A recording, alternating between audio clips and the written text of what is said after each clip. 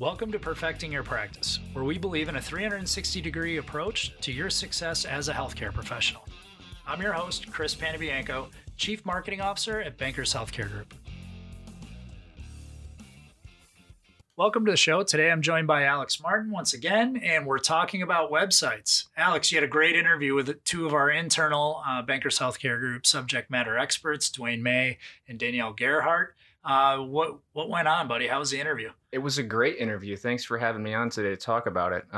It was nice because Danielle and Dwayne both have really great perspectives on this subject. They both have a lot of experience, but their alternative kind of perspectives come from Danielle being on the agency side and Dwayne being someone who's done freelancing. He's had his own software development company. He's worked in a lot of different places on the technical side. And it was just interesting to see the difference in opinion on the website side and where they agreed. I think Danielle's point was really focusing on things that actually come before you even get to your website, like knowing what you're trying to do, knowing who your target audience is, knowing what your message that you're trying to send is, which is critical to getting to the step to go to someone like Dwayne to actually get your website built. So it was really kind of a discussion to try to outline both of those sides and see when you do the right preparation on the one side, when you come to your technical expert, things go a lot more smoothly. And I can see where the planning becomes essential. People go into that, well, I just want a beautiful website. I need it to look good. Well, in my past, I'm much like Dwayne, come from the technical side of building websites. So it's very difficult when you have a client or even if you're a small business owner, what do I do? Right. Do I just put an offer up? Do I have a pretty picture? I don't think people spend enough time thinking about those things. So hearing their perspective was really, refreshing. And I think there's a lot of value that our listeners can take away, and that it's not something you have to be very technical or it's not, don't be afraid. Right. And there's a lot of tools out there nowadays, but that also introduces risk because you don't want to get swindled into thinking that some, system is going to solve all your problems. Not everything is prepackaged, but at the same time, if there's something that someone's already investigated, someone's built, someone's served your industry, for instance, in healthcare, there's a lot of, companies out there who have pre-built solutions that solve a lot of the common problems that healthcare professionals have. So it pays to have expertise on both sides so you know where to draw the line between finding and implementing something that's pre-built and prearranged by experienced folks, and then also having someone else just kind of construct something for you from scratch. Excellent. Sounds like a great topic. I'm excited for our listeners to hear. So without further ado, enjoy the interview. Well, thanks, Danielle and Dwayne, for joining us today on the podcast. Today, we're going to be talking about websites. So one of the biggest questions we get when it comes to building a website is where to start. With so many technologies out there today, advanced websites, portals, and quote-unquote experts, it's hard to know where to start in such a crowded industry. So Danielle and Dwayne are here to give us a couple different perspectives on how we might go about building a website and what's most important to keep in mind as the business owner. So Danielle, why don't you give us a rundown from your experience in the agency world of where is the best place to start when you are thinking about building a website, even if you have absolutely no idea what you really want? Sure. I'm so excited to be here. So thank you for having me. I think Dwayne and I are going to offer two different perspectives, not only because of where we've worked before, but also because of our professional backgrounds, right? So I'm a PR person. And so my point of view is going to be a little bit different from what Dwayne will offer on the technical side. And I think that the best place to start before you even build a website is defining your audience and the message you want to convey. So before I was at BHG, I worked at a marketing agency for over a decade. So we would work with all types of clients in different industries, different sizes. And if you are a healthcare professional or medical practice owner out there saying, I don't even know where to start with my website, don't worry about it. I have worked with big companies, mid-sized companies that have the same issue. Where do I start? I know I need to build a website, or I have one, but it needs to be better. All kinds of professionals have these questions. So back to defining your audience and what is it that you want to say to them. I think to some of our listeners, this is obvious, or maybe some of you are like, oh, that's just a waste of time. I want to get my website up and out there. But trust me, defining your message and who your audience is up front will save you from a lot of headaches down the road. Sure. So what do you think that might look like as an example for a healthcare practice owner when they're going through that exercise, trying to not overcomplicate it, but still getting the, information that you need. So when you bring on an expert like Dwayne, he's got what he needs to help construct that solution for you?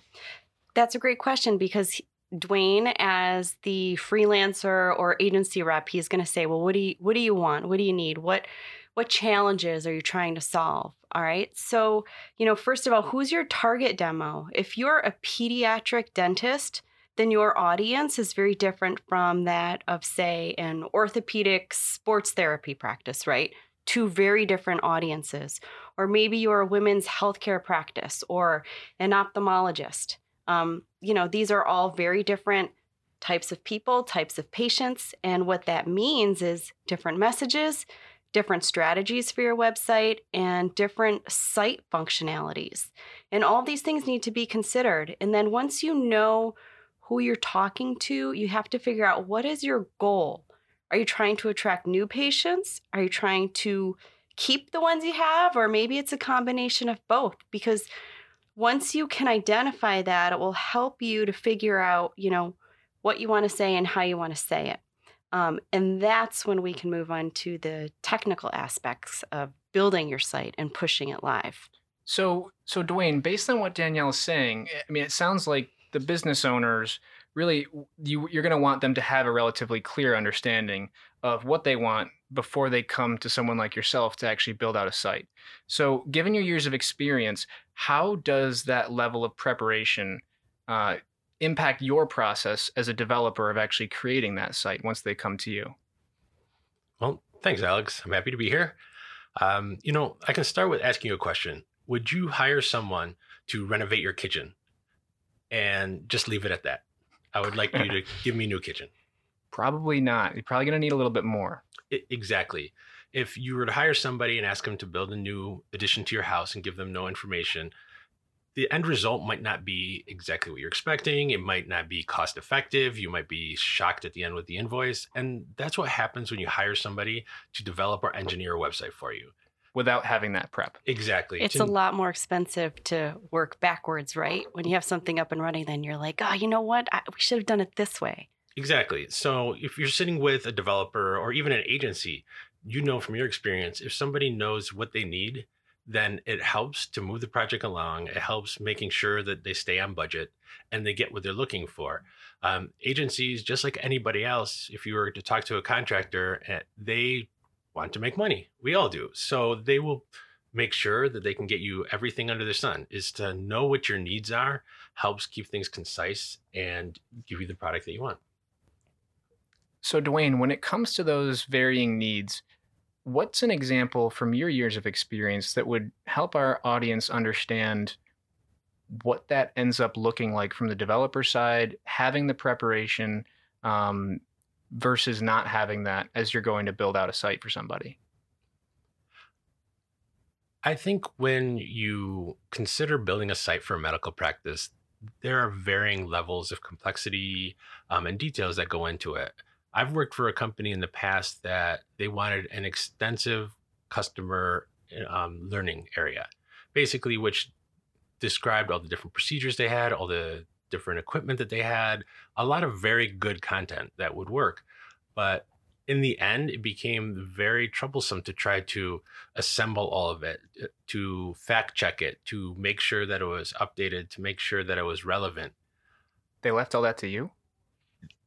Unfortunately, no, they didn't do all of it. Well, because that's the planning part, right? Exactly. To dictate that, to kind of follow along, to work with their staff, to work with the nurses, to work with everybody, to find out what different topics we wanted to talk about and cover. At this time, I don't think that it was a bad idea. I think that those kind of things can delay the launch of even the most basic presence that you'd want online. So it's good to get something started. If you don't have a web presence, you need to get something up. So you're saying even if you might have those larger goals of getting a more complex setup, you might want to kind of phase that out and at least get something up there, so you're not going without a site while you work on those details that are going to have to be fleshed out. Exactly. Perhaps an easy way of doing it is to plan out in phases. This way you have something constantly being released, something to be able to talk to your patients and your customers, and you have a presence up there. If you need to go up with new content or a blog or any other types of engagement programs, you can plan to roll those out in phases and be able to have a reason to communicate for new features on your site. Yeah, that makes sense. I guess I would wonder, does that kind of planning process help the business owner, the medical professional is looking to build a site? Does that help them decide who to work with to get this done? Because you have a lot of options there too.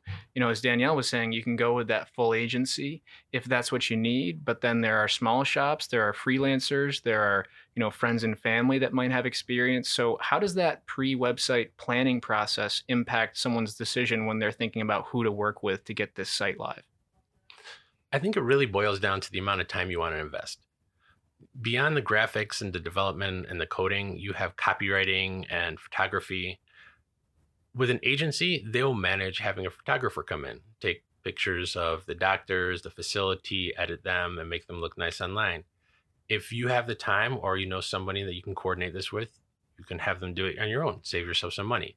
Even sometimes when working with an agency, some of these aspects you can do on your own if you choose. So that's a way of being able to save a decent amount of money, but also have a little more control of what you're doing. Okay, so that makes a lot of sense. However, I would also suspect that, medical professionals are very busy. They work very, very long hours. And let's say that I'm someone who I have a practice and I want to get a website up, but I literally want as little involvement as possible. I know I'm going to need to bring in someone to do this for me. What's maybe one or two things that I'm going to want to look out for, even if I really want to stay away from the details? I don't want to get in the weeds and I want to stay non-technical. Well, the first thing you'd want to do is just go register your domain. GoDaddy, a lot of different internet service providers provide that. It's only $13 a year. So if you know what you want your site to be called, or if you have something special in mind, register it immediately, because domains can disappear in a day. We've seen it in BHG with products and services that we wanted to go and brand.